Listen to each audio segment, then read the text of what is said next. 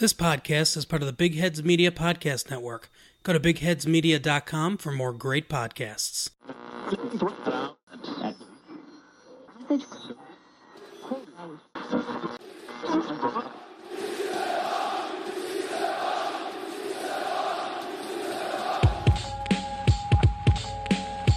Hello, this is Matt. Kosei. Mark. Guillaume. James. Mel. Zach. This is David. This is PSG Talking. Le seul podcast sur le PSG en anglais. Hello and welcome back to another episode of PSG Talking. I'm your host Ed, and I'm going to try really hard to remember how to do one of these since it's been a little while since we've recorded. Joining me today are PSG Talk contributors Guillaume, Kosei, and Matt. Let's start with Guillaume. How are you doing? How are you holding up under these uncertain times? I miss football so much. I have dreams about it. I didn't know it would be that hard. Everything else, California started early, the confinement, and stats show it was the right thing. Family's okay. It's getting a little long, isn't it? It is, yeah. And I don't know if you're watching this on YouTube. At least Kosei and I, we've got long hair here, so it's been pretty brutal. But Kosei, how are you holding up? Well, it's going. That would be the main phrase I would describe it with. I think it's been pretty, chaotic, trying to find balance and motivation to do the things that we're still, trying to do and we're supposed to do.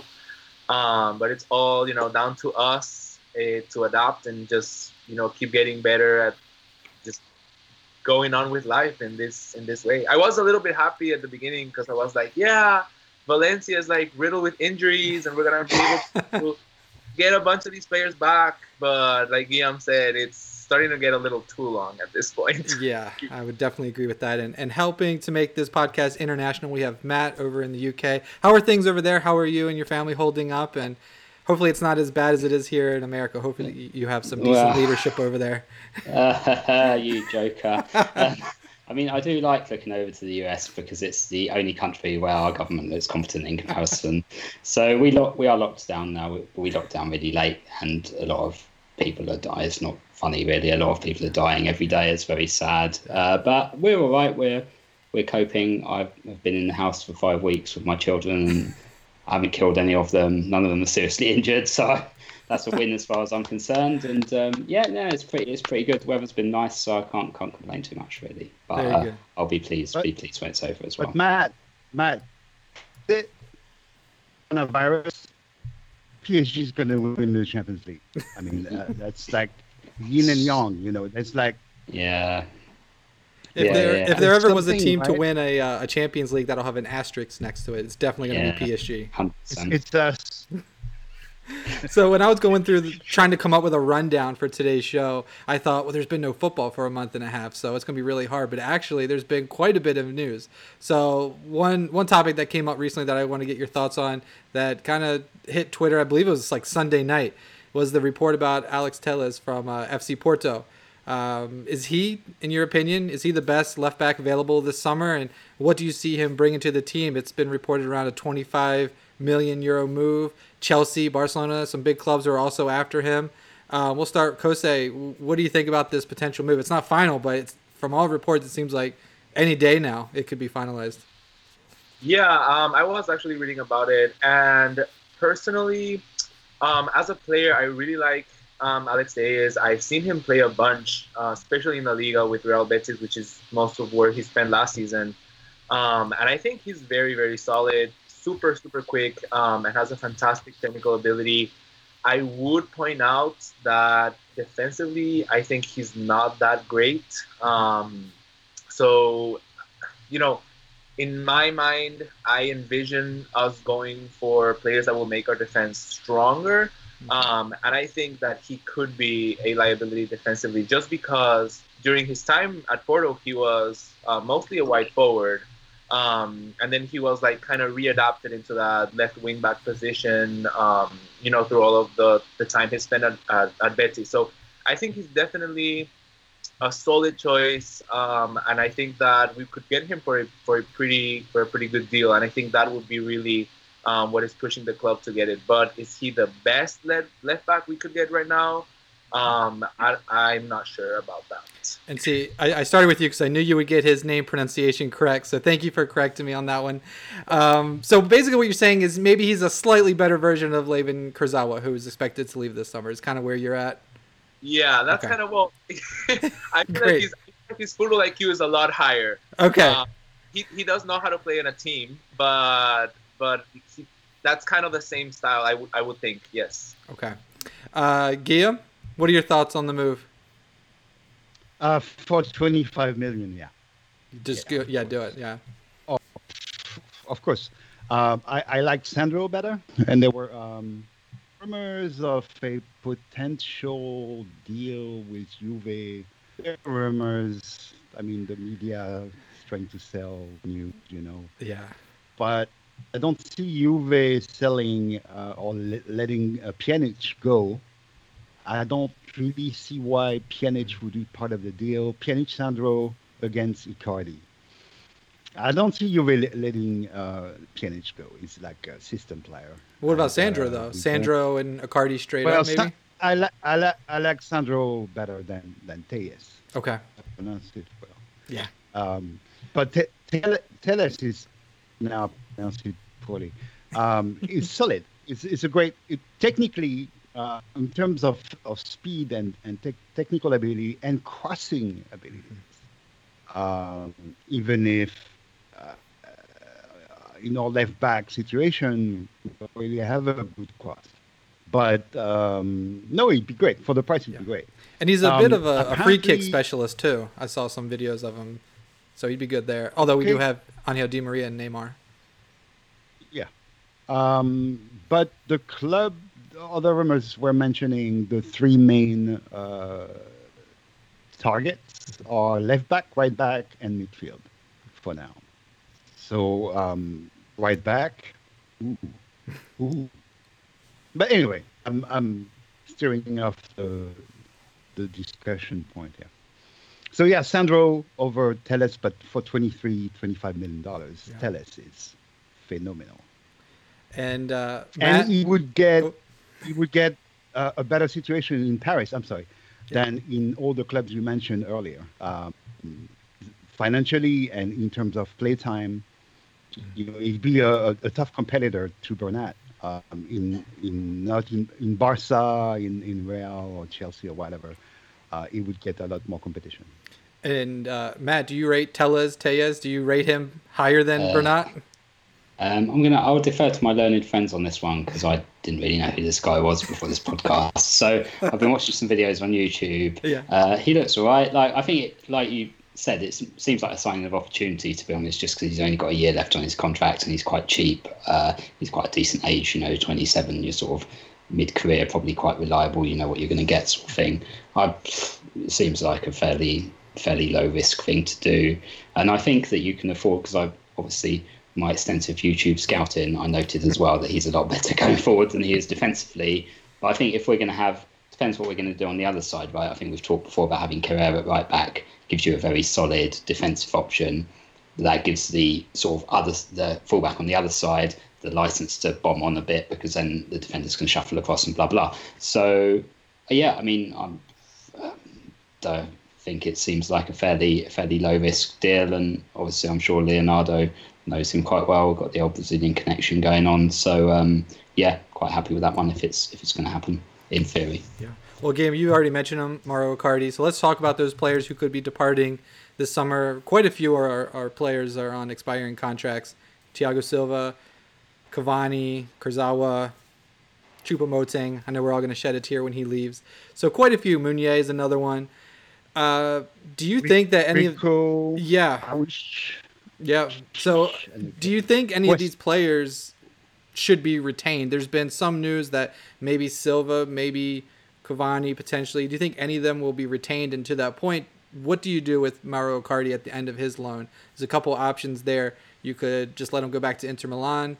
You could sign him. You could pay the $70 million and keep him and play him next season, or buy him and then sell him on, or in a trade package with Juventus or someone else. So. Take everything that I just said there, and Guillaume, what do you think we should do with all these players? Ooh. Well, let's start with Icardi. I mean, who are you going to get for 70 million who's world class as a striker? Not too old, already knows the club, knows the player. Dismiss the bull crap we hear in the media. Oh, he's got personal issues at Paris. No, he doesn't. The right way to handle that would be to extend Cavani for a year. If he doesn't find, a shoe as his size, but like cut down his salary by half and tell him you're going to be number 2. And that he's a smart and wise guy and be like, yeah, of course. Now it's a transition time. Icardi is going to be number 1. Cavani will come from the bench, divide his salary, and the Icardi situation is all straightened up. Why would he go to Inter Milan? I mean, we're not a huge club, but at this point in time, we are a bigger club than Inter Milan. We don't have the trophy room of Inter Milan and the museum of Inter Milan. But right now, we're a better club. So he would get probably more exposure staying at Paris Saint-Germain.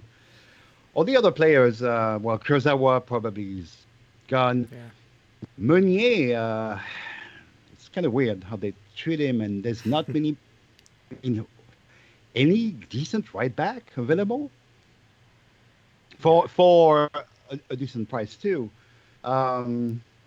Silva is the real. They should transition too. Extend him 1 year, get his salary, get Koulibaly in. But we're talking about Koulibaly, probably 80 million. Well, see, that's what I was thinking. If you were to take Icardi, there's rumors that Napoli tried to sign him. So what if you were to take Icardi and say, hey, Icardi, Koulibaly, straight up, would you do that deal? I mean, do you think Napoli would do that? No, they would ask for more money because Koulibaly is 27, 28, and Cavani's going to get 34, 35. Or no, Icardi, not Cavani, Icardi. Sorry. Oh, Icardi. I'm sorry. Yeah. No, I wouldn't do the deal. Okay. No, we can't lose Icardi. Well, Choupo is going, but Choupo's going to be gone. Yeah. So who's going to be our number 9? If the Cavani situation, the club has some potential to. How can I say that? Cavani has all the cards in his hands now. Really,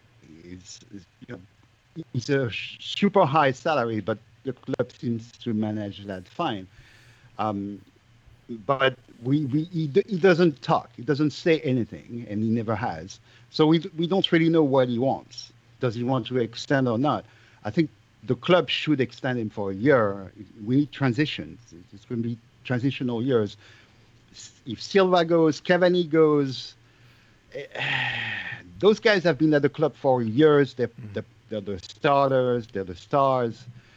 It'd be difficult for the team and the club to handle.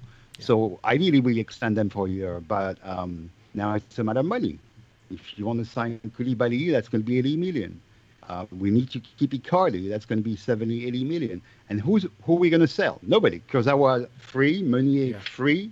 Maybe Draxler you could sell, but Nasser came out and said that there's going to be colossal financial implications just due to the coronavirus hitting PSG. So they can absorb that, but you're right. It is going to impact them in the transfer window. It's impacting everybody. So maybe the amounts we mentioned are going to be lower than that. But yeah, it's going to be complicated. Yeah. It's going to be the next season and the end of the season combined. Whoa! And then there's the Euro that's been rescheduled. Qatar 2022 in December. My God, it's going to be crazy. Matt, oh sorry. Do you want to kind of unpackage all those questions and what to do with all these players? Maybe start with Icardi and what you would do with him, and then kind of talk about who you think might stay and who's definitely leaving. Yeah, sure. So Icardi, I think I'd like to keep him in theory. At the same time, I do think the transfer market, I think we can't really know what the transfer market's going to look like to the point that you were just discussing, really. So while Icardi might look reasonably priced and we might think, there aren't going to be that many options out there, maybe there will be some other options, and maybe it's worth sort of not rushing in sort of thing to. Well, you don't know.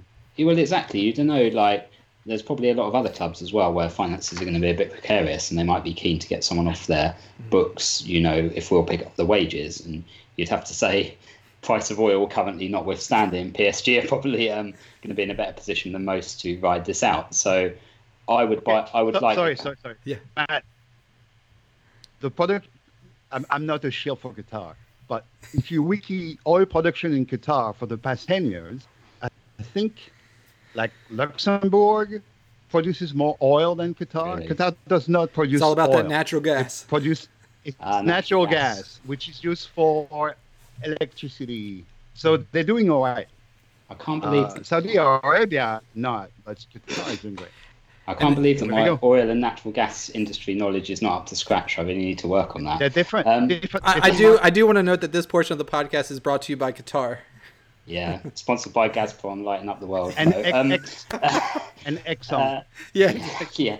So I would like to keep Icardi with the caveat that I would sort of maybe bide my time and see let the transfer market shake down a bit and see what's going to happen. The out of contract players can all go as far as I'm concerned. I think the Cavani probably had his day, sad as it will be when he leaves. I think there's no point dragging that on because it's all got a bit messy this season already, so I wouldn't want another year of that. Silva, I think I would ideally like to see him stay for another year on reduced wages. That situation that Guillaume just outlined, but I'm not sure how realistic that is for a guy of his stature, whether he's going to accept to do that or not. But who else is there? Oh yeah, Meunier and Kurzawa. And what was the rest of the question? Have I answered everything? I think you've answered everything there. I was just curious what to do with Icardi, so you want to keep him. But in terms of Cavani, if he were to leave, it'd be kind of sad, because I can't imagine, we'll talk about it later, but there's probably not going to be any fans allowed back into the stadium. So he's not going to get that farewell. They're just going to do like one massive Zoom call with PSG fans to like wish him well or something like. Yeah, that's it. Yeah. It's kind of sad. Yeah, it would be nice. Kouassi also we should talk about. He's we all got to discover Kouassi. His potential. He's 17 years old. He's done some really solid games, even in the Champions League at the age of 17, in a difficult, defensive midfield in the Champions League is no joke. Again, rumors, Leipzig is really, really, really, really aiming at him. It'd be a huge loss that we lose yet again a diamond from the youth academy.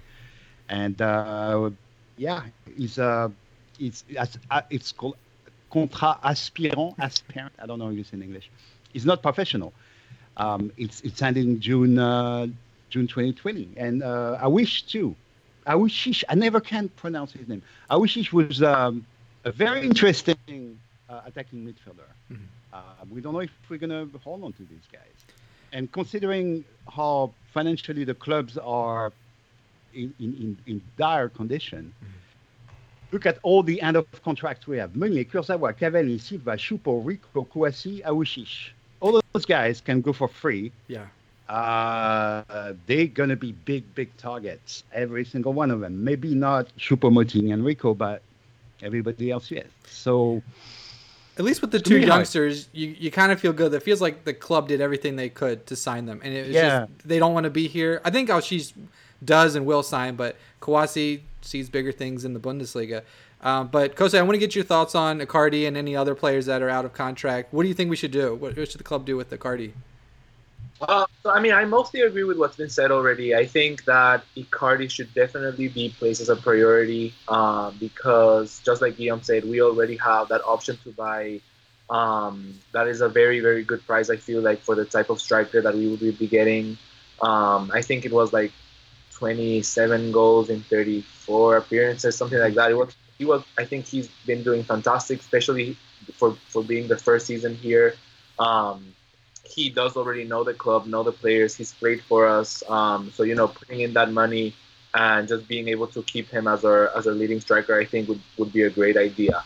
On that plane, I do think that Matthew's idea about taking it a little bit more of a chill approach and seeing what other things are happening. One of the crazy things that I read that was that Spurs wanted to offload Harry Kane as fast as they could. Mm-hmm. And now I don't see that happening for us, but wouldn't that be a dream? Yeah. So yeah, I would do that. yeah. But in that case, that's what I'm saying. I totally feel like Icardi, trying to keep him would be the best thing we could do. I'm up with the other guys. I think most of them are, like Matthew said, they're good to leave. I have no interest in keeping Kurzawa or Munier after they have had very, very mixed performances at best for PSG. And I just think that being able to let those players go will free some of our wages, and hopefully we can see if we can, offer a better deal to those players that might want to leave. Offer something else, more playing time. I've always been a huge fan of not getting these. Like, for example, when Sergio Rico was brought into PSG, I thought that move was complete nonsense because he's played already like nonsense. Right, exactly. And he's already gonna be playing. He was free. He was free. But wouldn't you have preferred? Because it's only a loan. Wouldn't you have preferred that?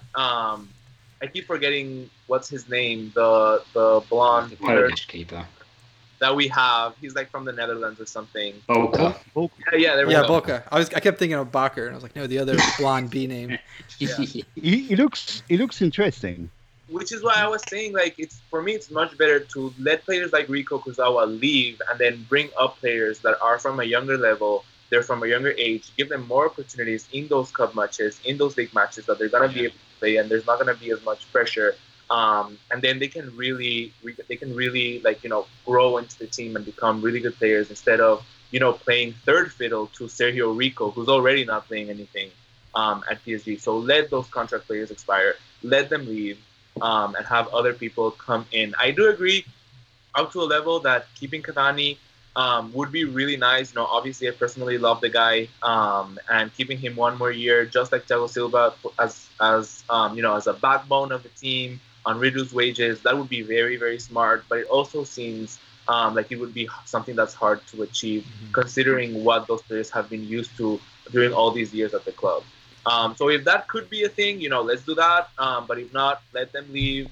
We gotta find younger players to fill on those sub gaps. Well, now that I've heard everyone's thought, go ahead, Guillaume. Oh yeah, no. If I can add to the situation, we're not going to call it the summer transfer window because there's going to be football played this summer. The fall. So I don't know when the transfer window is going to be opened, but look at the situation. It's probably for Paris Saint-Germain and its genius CPAs and accounting people and herds of lawyers, the transfer market with the biggest opportunities everywhere. Look what's happening with Manchester City. Are they going to be banned for 2 years of the Champions League? Hopefully. If it's a case, and there's a lot of players that may be like, And don't forget, financial fair play is going to be relaxed. I think they said when the window does open. It's going to be relaxed. So, but City got caught hard, really hard with the whatever. We haven't. Yeah. For yet, there's going to be a lot of clubs that they're going to need to offload players because they just can't. I mean, Paris Saint-Germain's how do you say? My English is terrible today. The ticket sales. Yeah. So the match day revenue yearly is around 100 million euros. That has been cut by more than half. Mm-hmm. That's the case for many other clubs. And there's going to be a lot of opportunities. And thank God we have Leonardo and Jean-Claude Blanc and all our scouts and agents. Agents love Paris Saint-Germain. So predictions are great, but we could see nothing happening. All our loans extended, all the players at the end of contract extended for another year, and not much happening in the transfer market, and we'll be fine. We could see Neymar stay, Mbappe go on the low. I mean, it's going to be We've gone it's like impossible to know, but we've gone like half an hour without talking about Neymar. It's been lovely. That's pretty crazy. Well, I guess the only it's news great. that did come out is I'm that sorry about him. Yeah, Neymar's mum isn't on the running order, guys. Just to let you behind the curtain, which is unfortunate. That was I should have added that myself. her Anyway, sorry, 22-year-old boyfriend. Nobody's going to buy Neymar. Nobody's going to buy Neymar this summer. There's no way. So we know he's staying. Mbappe probably is staying too. But anything can happen, and there's a lot of opportunities, and we've got somehow we bypass FFP. We find ways. We have new amazing sponsor deals. Accor kept his contract. That's they crazy. were like, maybe we're gonna not pay January because but no, they're gonna pay it, and it's like 85 million euros. So we know we have cash. We kind of good at dealing with FFP. There could be incredible surprises this summer, or nothing, or a mix of both. But it's the most interesting transfer market coming up in years. Yeah, it's going to be so hopefully fascinating. it's going to be incredible. Before we move on to the next topic, I just wanted to share my thoughts on Icardi. Now that everyone's gone, I can kind of say what I think. I agree. I think we should try, but I feel like deep down, his wife, agent, Wanda Nara, I feel like she wants to be in Italy. And I don't think there's anything that PSG does. If they pay the $70 million, he's going to say, look, I got to go back to Italy. It's just easier for my family, for my wife and her career. So I think if that's the case, then you have to look at, well, what can we get for him? We mentioned maybe sending him to Napoli for Koulibaly, or maybe there's a package deal with Juventus. The Icardi and Juventus have always wanted to get together and do business together. So maybe there's something that could be done there. But I just don't know if he wants to be in Paris. I think it's too much of a strain on the family. So if that's the case, we have to make the best out of a rough situation. I'd love for him to stay. He was great at the beginning of the season, but him not playing against Dortmund, I think, was slightly telling. I don't know if there's friction between him and Tuchel or anything like that, but there's something there. For him not to play a minute is odd, don't you think? If anyone wants to chime in there. Yeah, it was weird that he didn't come on as well. Yeah. I just think, I don't know. I could see, I think we talked, I remember. Yeah, there probably is. I think, like, you know what he's like. He's obviously one of those characters where he's quite combustible. So it seems unlikely that they've gone for a whole season without having any friction between them. Obviously, Tuchel, is his own man as well. So, I don't know. I think, like, with Icardi, it depends if there's a market for him. It depends if Juventus actually want him, whether they can afford him, because they've got Ronaldo to pay for as well and all their other players. So I feel like Rabiot. Yeah, Rabiot taking all the cash, giving it to Mummy to put under his mattress. So I feel like there's only a certain number of clubs that can afford Icardi anyway. So I feel like we don't need to feel. I don't think we should be like begging him, because I think his options are going to be limited as well. So that's really how he ended up here in the first place, right? So That's true. I don't know. I just think we just have to wait and see a little bit. All right. Well, Kosei, next question's going to you, and then we'll go around again. Assuming PSG can make one big signing this summer, who do you think it'll be and why? We already identified several positions that need to be addressed and maybe some nice players that can come in. But if there's one player that they're going to spend, let's say, 60 million or more on, who do you think it's going to be? And you see, this is a very hard question for me, because I agree with what Guillaume said, that our right back situation is looking very, very, dark. And, Kerr was put in there to play the Dortmund match. I think he did a very good job. He definitely showed us something that's a little bit different to what we've been used to, more defensive approach. That could be something that we lean on, further down the line. If that happens, then we might just be able to, have a system where Kerr and Dagba take most of that pressure off of the right back position. Other than that, I think our big signing should be definitely Icardi, or if not, like you mentioned earlier, Koulibaly. Just because I think that throughout all of our years in the Champions League, all of our years, during the Qatar era, we've been a team that has been getting better and better in an attacking sense, and then sometimes we're actually cut out defending. And I think our defense could be a lot better. I am personally a very big fan of the Fortress team, and I know that's not the type of team that PSG is.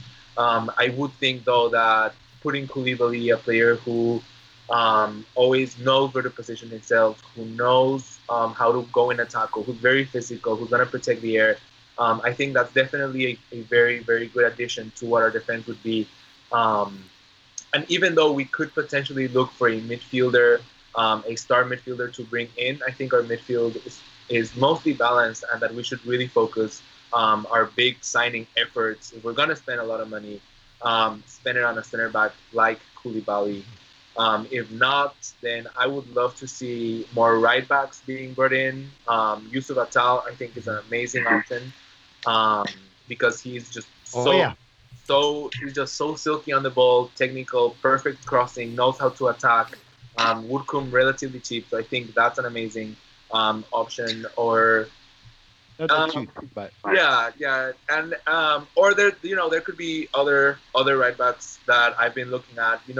Whatever happened to Kenny Lala, he was very, very proficient for a single season, and I think he wouldn't. And that's the podcast title sorted, Ed. Whatever happened to Kenny Lala? Yeah, I love it. And so just basically, that would be my point of view, trying to get really a strong aerial center back that would aid our defense, or really strengthen our right back position. I think we can keep on going with the midfield, and we can be more than happy with the attack that we have. So other than that, I think that's what we should focus on. Guillaume, I know you're a Milinkovic-Savic fan. Is that where PSG should spend their money, or Koulibaly, or you got another name for us? well,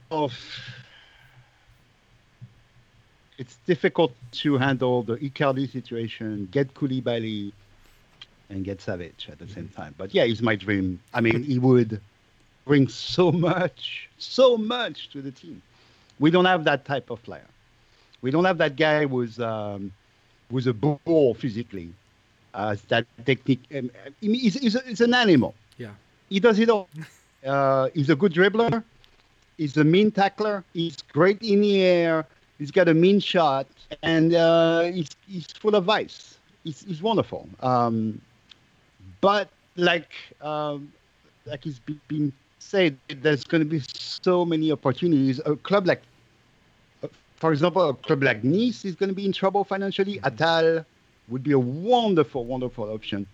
We have so many options.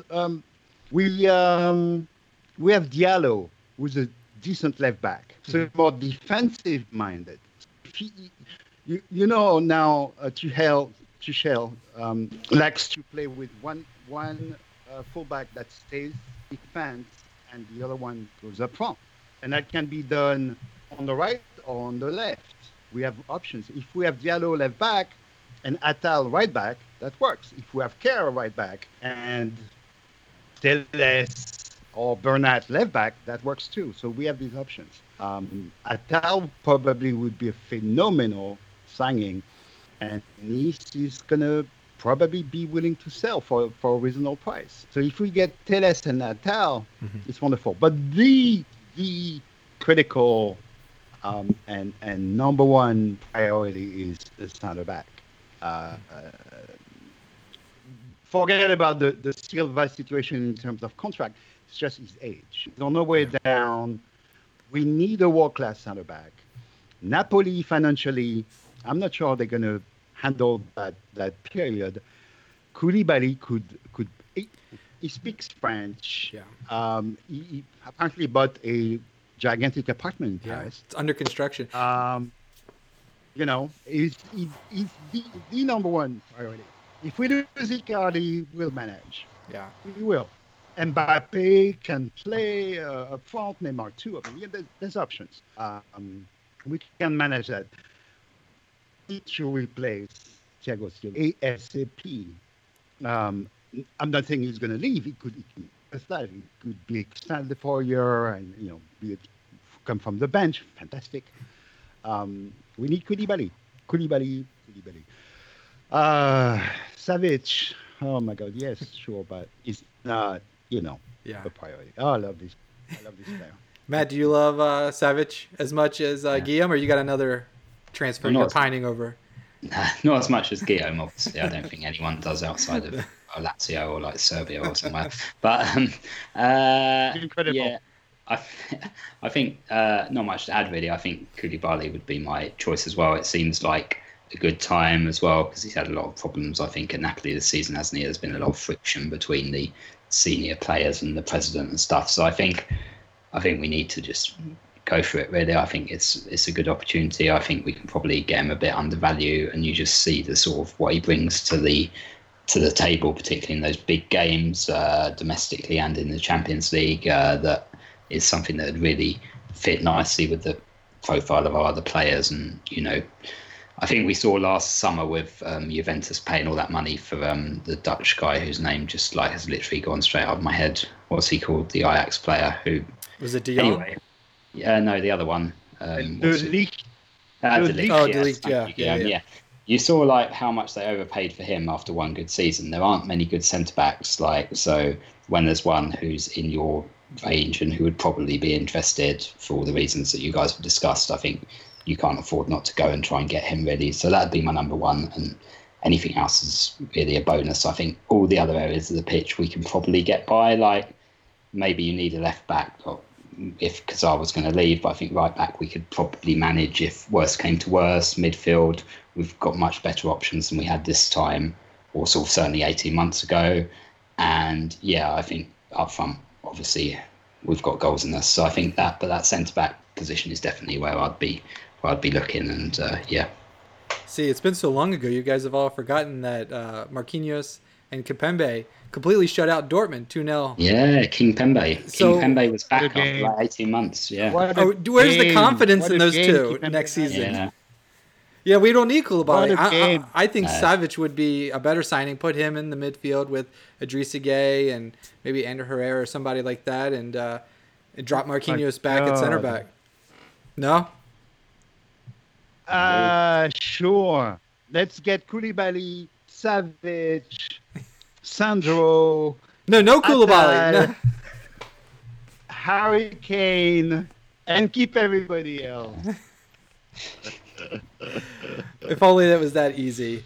While we're taking a quick water break, we wanted to share a great podcast with you from the Big Heads Media Podcast Network. Going Deep is a Raiders podcast that is determined to chronicle the Raiders' return to greatness, ideally under the watch of Coach John Gruden. He turned the franchise around once before and has a firm grasp of the Raiders' mystique created by the late owner of the team, Al Davis. That mystique is dormant due to years of losing, but Gruden's passion lies in bringing it back to life. Join your host, yours truly, Luke Straub. I write for the Raiders Wire of the USA Today Sports Media Group, and my Raiders bro in arms, Raider Larry Marbley, who is a huge part of the Raider Nation online community, as we chronicle the Raiders' return to greatness after every game and midweek as well, with special guest appearances. The Raiders will hoist the Super Bowl trophy once again, so keep it locked to Going Deep. You're not going to want to miss it. All right, well, let's move on to the next topic. We're going to talk a little Champions League, potentially VAR going away. Apparently, getting all these referees in a confined little room watching computer screens is not advised by any health professional. So, wear a mask. Yeah, you could wear a mask. I don't know. But they're thinking of maybe doing away with that. So how worried are you really about that? We don't have to spend a ton of time on this, but Matt, we'll start with you. What are your thoughts about that going away? I'm generally pleased if it went away forever and people could forget it ever existed. I would be delighted because VAR is rubbish. But I feel like if they take it, I feel it's weird to take it away like halfway through a competition. It's a bit odd. And I also feel like if they take it away, we will definitely get screwed over because there'll be some kind of obviously wrong decision that doesn't get corrected. And then it will come back next season. It'll be like, VAR got you again, this time by its absence. So I'm generally fairly relaxed about it going away. It sounds like a good idea to me. But obviously wary that we will end up being the fall guys for this strange turn of events. Guillaume, what do you think about this? You had something to say earlier. Well, we got eliminated because of the lack of VAR. We got eliminated. Eliminated because of VAR. Yes. And also, it's very easily, technically, to separate those guys, put them in separate rooms, and they do their job. So I don't. It's not even that hard. Why can't they just get like those little bubbles? They can the referees can sit in little bubbles that have They could do it from home. You can do it from home. They could do it. Yeah. I love that. Referees working from home. It's called video streaming. It's been around for a while. How would you get around the IP lag though? Like there'd be sort of a few seconds behind, and that's even if. What if they're watching on an illegal stream? Sometimes I'm like 5 minutes behind or something. You've got to think about these things. Well, they use replay, don't they? Yeah, fair point. They may be waiting for like a Reddit highlight or something to go get posted so they can see the replay right. and then make their decision. You have to wait till someone gifts it. Yeah, exactly. A GIF. They need an animated GIF. GIFs. And they pull out the protractors. And a lot of memes. Jose, what do you think? See, when I was reading through the program and I saw this question, the only thing I could think about is PSG is playing in the Bernabeu. Toni Kroos receives a pass. Lo Celso taps his shoulder. He flops the box. It's a penalty. Not only is it not a penalty, but he was also offside when he got that ball. Real Madrid tie 1-1, and then we go on to lose the game 3-1. So, for me, I mean, there's always the mentality, there's always the point of view, what Guillaume said, we've lost because of lack of VAR. We've lost because of VAR. But for me, people taking out VAR does make me very, very nervous. Because I like to be able to know that referees should go back and should check. I know we got scored on against Real Madrid scored against us through Bale, and that goal was called off thanks to VAR. That's right. Changing the game completely if they had actually gotten to score that goal. So I think that more often than not, VAR is helpful. I will never agree with Matthew's idea that it should be taken out forever. I think it should be developed further into the game every day. And I just really like when VAR is there. I think that the great majority of the time they know how to, correct their choices. They know how to make the correct decision. So I think that, figuring out how are the referees going to be in the room, figuring out if they're going to clean it, use masks, I don't care. But VAR, we started with VAR. This is the biggest football competition. That's not the World Cup. And VAR has to be implemented. I would get very nervous if not. Yeah, it does seem weird to take it out in the middle of a competition. Because if a team had maybe allowed a goal because of VAR, it just seems like the competition isn't fair. It's got to be the same throughout. You can't change the rules midway through. It seems very strange. But we said if any team's going to win an asterisk Champions League, it's going to be PSG. So maybe they will do that. I'm going to combine the next two questions, which really talks about the remainder of the season. So there's been speculation that Ligue 1 could return June 17th and end June 30th. And then after that, the Champions League. August 3rd. Oh, I'm sorry. Yeah. And then the Champions League would run for the rest of August. And basically, PSG would have to play, I think I read, a game every 3 days. And so with this long of a layoff, is your major concern with this scheduling that we are being set up for just massive casualties in terms of injuries at PSG? We've already had injury issues this season, but every 3 days and that kind of a schedule, I mean, how concerned are you guys about the potential schedule? We'll go with Guillaume first. I mean, we have depth. We haven't had Herrera all season. He's got plenty of time to get back, and so that he can play. He's a decent right back. He played right back. He was all right. Well, he had a few bad games too. But Herrera will be back. Bernat, who's just back. Well, I don't know if it's ideal to have suddenly a huge stop in his physical progression. Diallo, who was injured on and off. So we have these three guys. We still have our youth. League One is in the bag. Not too worried. Also, good for Neymar. He's not getting injured. No, I'm not too worried. It's going to be a challenge for the fitness teams, sure. But good thing we have a really good fitness team, though. Well, we have a new medical. The fitness team. Well, it's an endless debate. Yeah, we're never happy with it, but I'm not too worried. We should be all right. We have depth. That's for good. the first time in years. So.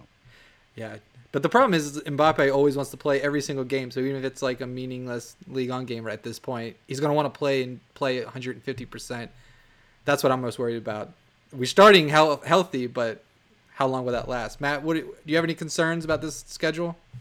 Not especially. I think I don't think any of the other Ligue 1 teams are going to have a lot of sympathy for us, to be honest. They'll look at our squad and think like, boo-hoo, how will PSG cope with their enormous, highly paid squad? I think our depth is a lot better than it was this time last year, and I think we'll probably manage. And I think everyone's going to have their own problems of this. I think the fact that we're so far ahead probably helps us because realistically, if Ligue 1 comes back, then it's pretty much in the bag, isn't it? So we'll be able to rotate quite heavily, I'd have thought, and hopefully we'll be able to manage. And something catastrophic will happen, but in theory, we should be fine. I think. You guys seem pretty confident. Like we've got like a Liverpool type lead. I mean, we're only ahead 12 points over Marseille. It's a lead, but you lose a couple games all of a sudden. Come on. No, physically, it's going to be interesting because everybody's going to be at the same level. And that's been our main problem this season. People coming back from injury, new injuries, blah, blah, blah, blah, blah. Huge differences in physical levels. We saw that during the first leg against Dortmund. And that explained Tuchel's tactics and all. So everybody's going to be rock bottom physically. But the group can be brought up as a group. And that helps a lot. That's easier to handle for the fitness and medical staff than players all over the place. So not too worried. And Ligue 1, no. That's in the bag. No. Kosei, do you share this optimism and this hectic schedule that could be coming up? Yes and no. And I'll tell you why. Because I agree with everything that has been said in the sense that our depth, hasn't been better in the last 6 years. We definitely have a lot better squad to handle this type of situation. I am personally really excited to see, big tournaments being crammed into short periods of times in the summer. Mm-hmm. But I think it could become an issue if we're not wary of it. And I think that to be able to be okay and to be able to handle these high congested schedules, I think we need to really focus on rotation. And I don't think that has been the best strength from Tuchel. So that is where my worry lies, rather than somewhere else. It's like, will he be able to rotate the squad effectively? If we do follow that schedule that you just mentioned before, I think that the best thing we could do is use a pretty B team during the Ligue 1 match days. Like Guillaume said, use some players here, some players there. Start bringing the fitness level of the whole group together. But take advantage of that space that we have in the league. Take advantage of the depth that we have. Use those secondary, tertiary players even. Play the league. Lose a few games, win the league. And then have a fully fit squad ready to play a World Cup type competition situation in the Champions League, and just go wherever they have to go. Start the same team 3, 4, 5 times in a single month, but then being able to handle it because they've been prepared physically prior to that, and they also haven't gotten injured. Hopefully during that time where we were using that B squad or that C squad. It's interesting. It's going to be very kind of similar, which it didn't happen, but March Madness, if anyone's a college basketball fan, where they just cram this tournament into 1 month, basically. So it's kind of it's gonna be similar. Mark Damon, another contributor of ours, he said something about maybe UEFA would pick 2 venues and send a couple teams here and a couple teams over there, and then basically you just stay there and play to limit the travel back and forth. Because I think we can all safely assume there's no fans going to be allowed in these stadiums. So he's thinking that they may, October probably. Yeah. So maybe to cut down on the traveling, just pick 2 venues and have the teams in the quarterfinals and beyond just stay there until they're knocked out. So that's an interesting concept. So we'll see what is decided there. Guys, next season, physically, with the disruption to this season, if they cram everything in summertime, the new season will start in September. So there's no break. And you have a whole season there. And at the end of that season, it's the Euro 2021. And then at the end of the following season, it's the World Cup. It's going to be a massacre.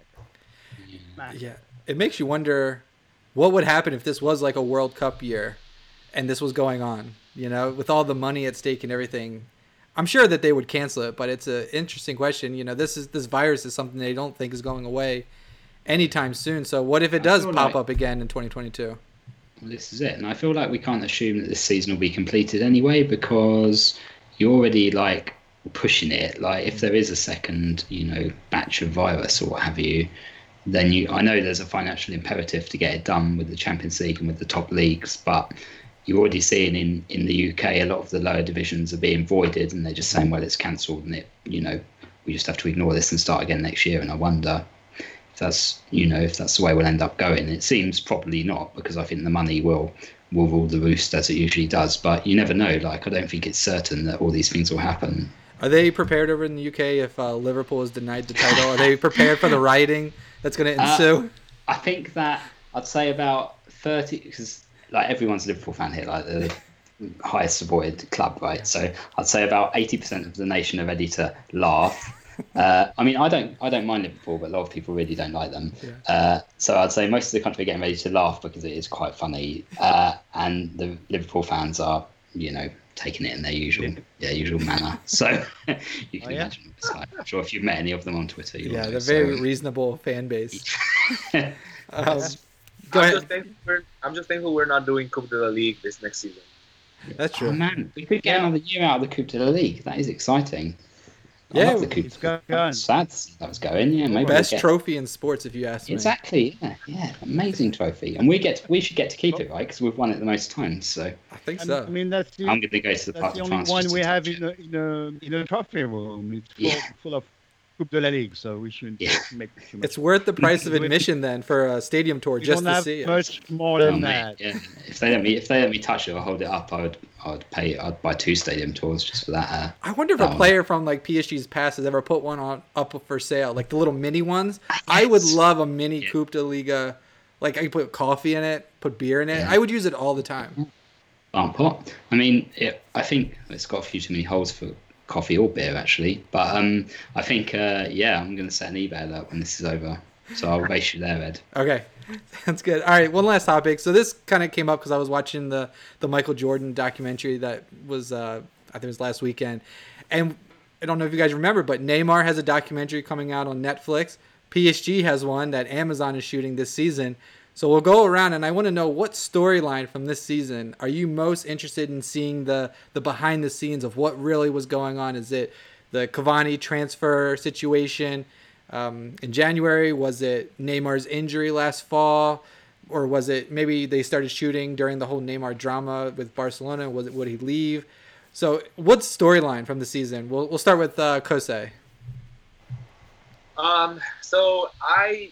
When it comes to these things, I'm honestly welcoming anything that they'll give me, because being able to look behind the facade and what we're always seeing in the social media pages and all of that, and being able to see the players interact, I just think it's incredibly fun. I know there's a really good Spanish documentary about Spain winning the World Cup, and that's just amazing because they interview players and they do all of this stuff.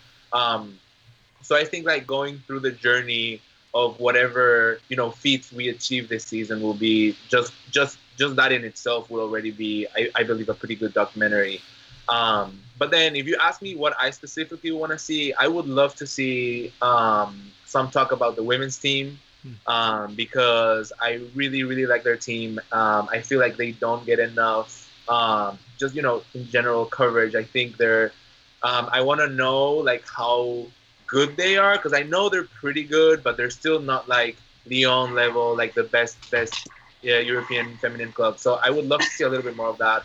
And of course, the basic one, just, you know, get to delve into the friendship that Neymar and Mbappe have. See, you know, if they like actually, are they just like friends in the field? Like they do stuff together? Like how far does that brotherhood go? I think all of those would be pretty interesting things to have, you know, on the TV. I like it. Guillaume, what storyline from the season do you want to learn more about? It's not going to be about the season, because I think that it's already shot and produced. So it's already been shot and produced? I thought they were shooting it like through the season, but okay. But let's just say if they were, what storyline would you want to learn more about? I'm not expecting anything very interesting. What I like about those is the thing, because they said it's like you can see little brief scenes between players, and you make up your own mind. You see interaction between players and coaches and stuff that the media doesn't bring up ever. And so you learn more about the intimacy of the group, the storyline. It's whatever they, what do you think it's going to be? When the media talks about Paris Saint-Germain, it's Neymar, Mbappe, Neymar, Mbappe, Neymar. Tuchel doesn't have control over his group. Done in the can. So, but I'll watch just for that, for those brief few seconds where you see interactions between players, staff, and coach. That's nice. Yeah, that should be really interesting. Matt, any storylines? So I'll be watching too, with a slightly cynical eye, because I've watched the Man City one and I feel it's so polished that it has no. Did you watch the Sunderland one? Yes, I was going to say, is the Sunderland one famous? Is that a thing in the US? It is with me. I've seen both of them, and the last season was fabulous. I loved it. It's just amazing. Oh, yeah? Yeah, it's really good.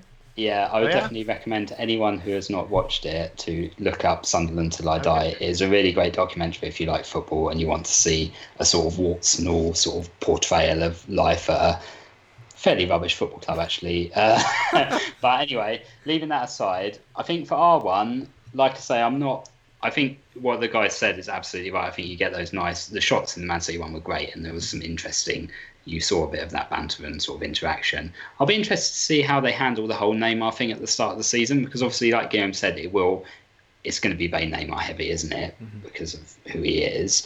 But how do you I think that he looks quite bad in that situation, and I wonder how they'll handle it, whether they'll be honest about it and say, maybe this could have been handled a bit better from his side, or whether they'll kind of just brush over it and go straight into the season. Everybody's happy and he's scoring amazing goals. And so I'll be quite interested to see the treatment they give to that. But I'm not really expecting any exciting revelations either, to be honest. But I will definitely be watching, and I'm looking forward to it. And I didn't know there was going to be an actual Neymar documentary as well. Yeah, I think specific to him. That one's going to be on Netflix. And like I said, the other one will be on Amazon. Okay, excellent. Yeah, I'm sure the Neymar one would be very polished and favorable to him, and keeping up with the Neymars, presumably. That'll be his mum there. his new stepdad, his sister will be hanging off his arm, and etc. etc. I'm sorry, Neymar. I'm sure it'll be great. I love it. I'm really excited. I hope that they show after they lost to Dortmund in the first leg, and they had the wild party where they're taking their shirts off and dancing, and then I guess Leonardo came in and yelled at the players. Like, that whole situation, I want to see how that went down. Like, I just want to see like Leonardo looking at his phone, seeing the pictures, and just slamming it down on the ground and storming off. Like, I want to see that whole situation play out. I like the drama. I like trash TV, so hopefully we get to see some of that. Absolutely. It should be good. All right, guys, we got a ton of questions. Thank you, everyone who sent them in. I posted on Instagram, Twitter, and Facebook, so questions came from all over. But let's just go in and go through these really quickly. This one came from @NKHandaHA from Instagram. When the season starts again, who do you anticipate being the most in shape and the most out of shape? Kose, do you want to take this one? Yeah, for sure. I think, footballers are humans. They're just like ourselves, and some of them will be staying on regime and working out. Some of them will probably not be as much. I would probably go to bet for the highest workers. So I would think that players like Gueye, Cavani, probably you could say Bernat. Those would be the kind of Marquinhos. Those would be the kind of players that they're going to be fit. They're going to be ready to just go in the game, play. Other than that, I think that we're just going to see pretty baseline fitness throughout the whole squad. I hope that we don't get a Hazard type situation. I hope. Didn't he admit that he's really struggling not to eat pies and stuff? I can't remember if you said the quarantine, and like I said, they're all humans. We gotta cut in some slack, but this is what they're getting paid for. And I would not expect anyone other than just the really hardworking squad players who are known for their will to keep getting better.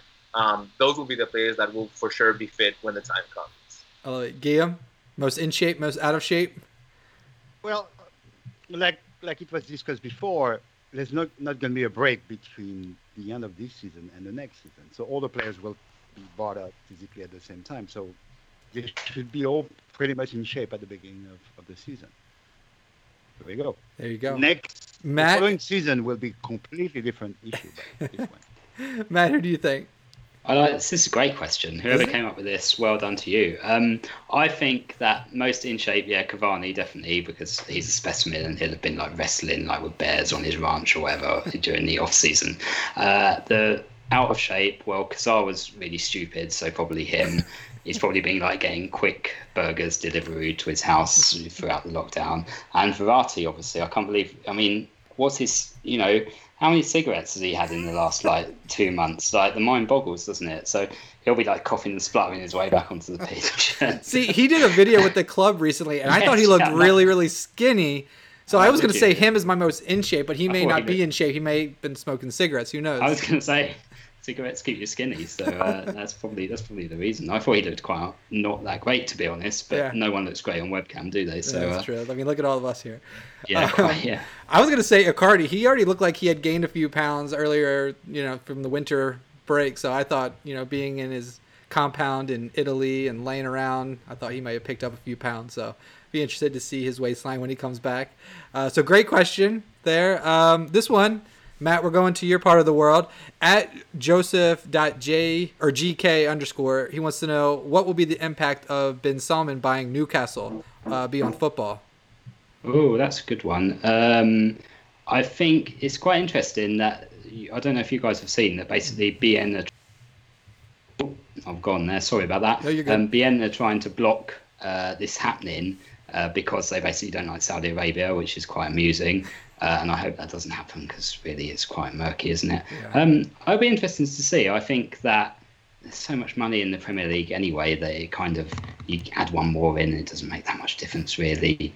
One more murky owner, but I don't know. I can't sit here and say that it's basically, I think it's terrible. I don't think these people should be involved in football, but as a PSG fan, I accept that our ownership is what it is, sort of thing. So I don't know. I feel really conflicted about it, and I don't think we're going to see Newcastle challenging at the top of the table. To be honest, I just don't think that's going to happen. I don't think they're going to spend the amount of money required, and I don't think there's the space for them to muscle their way in. See, I think it's going to make the folks down in Sunderland just really pissed off. They're already 2 leagues down, and now they're seeing their neighbors. Incredible, yeah. Yeah, they're seeing their neighbors get all this money and challenging for Champions League titles. So, Guillaume, do you have any thoughts on this? Have you been following the news at all? I like Newcastle. Discovered Newcastle through the club, not the beer. The beer's not. Yeah, it's okay. Yeah, the beer's not. But I always like Newcastle because of Ginola, and to me they come out a little bit like the English Dortmund. They have the stripes and they look like bees too.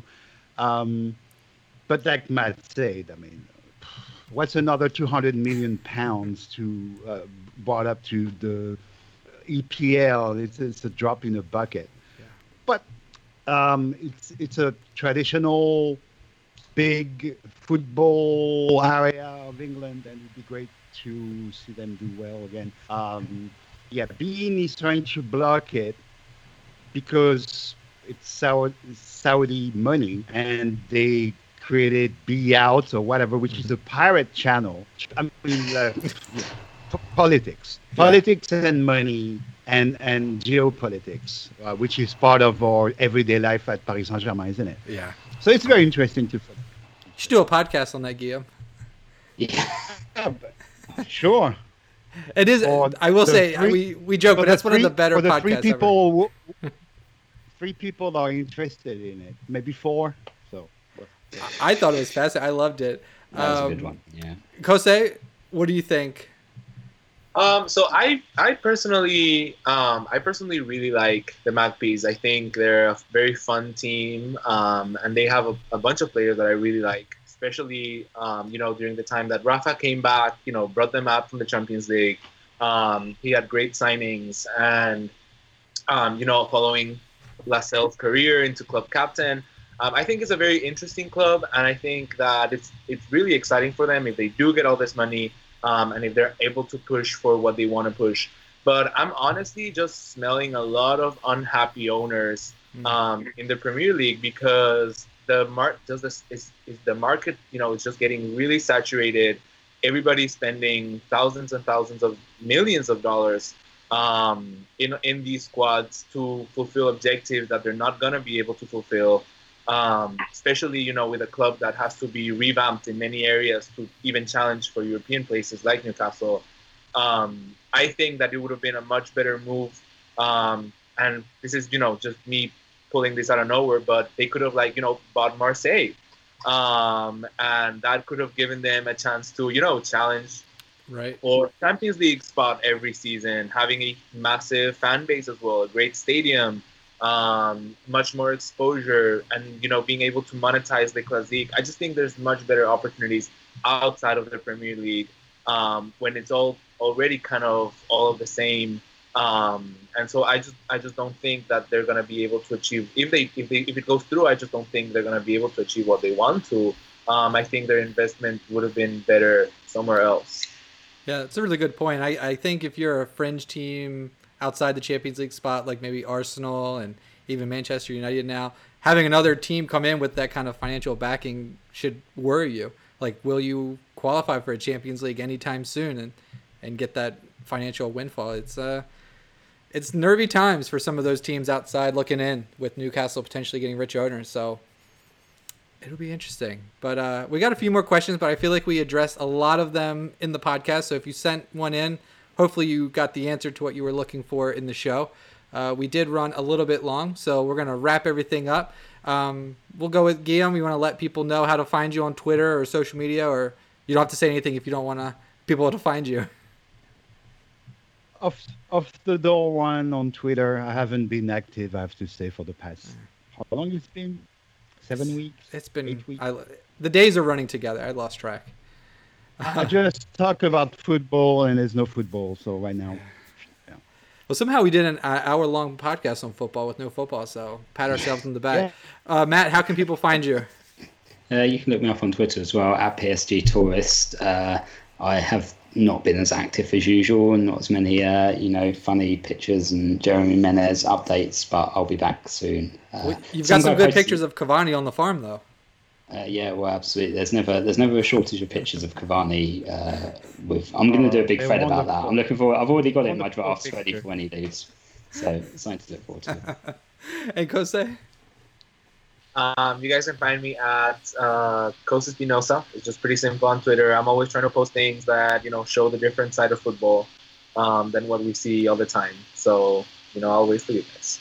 Fantastic. And I'm always at PSG Talk. Visit psgtalk.com. We've got a bunch of rubbish transfer rumors up there, so if you want to waste some time, go read that. And with that, thank you for listening. Make sure to subscribe, rate us, comment, all that good stuff. And we'll catch you next time. Thanks.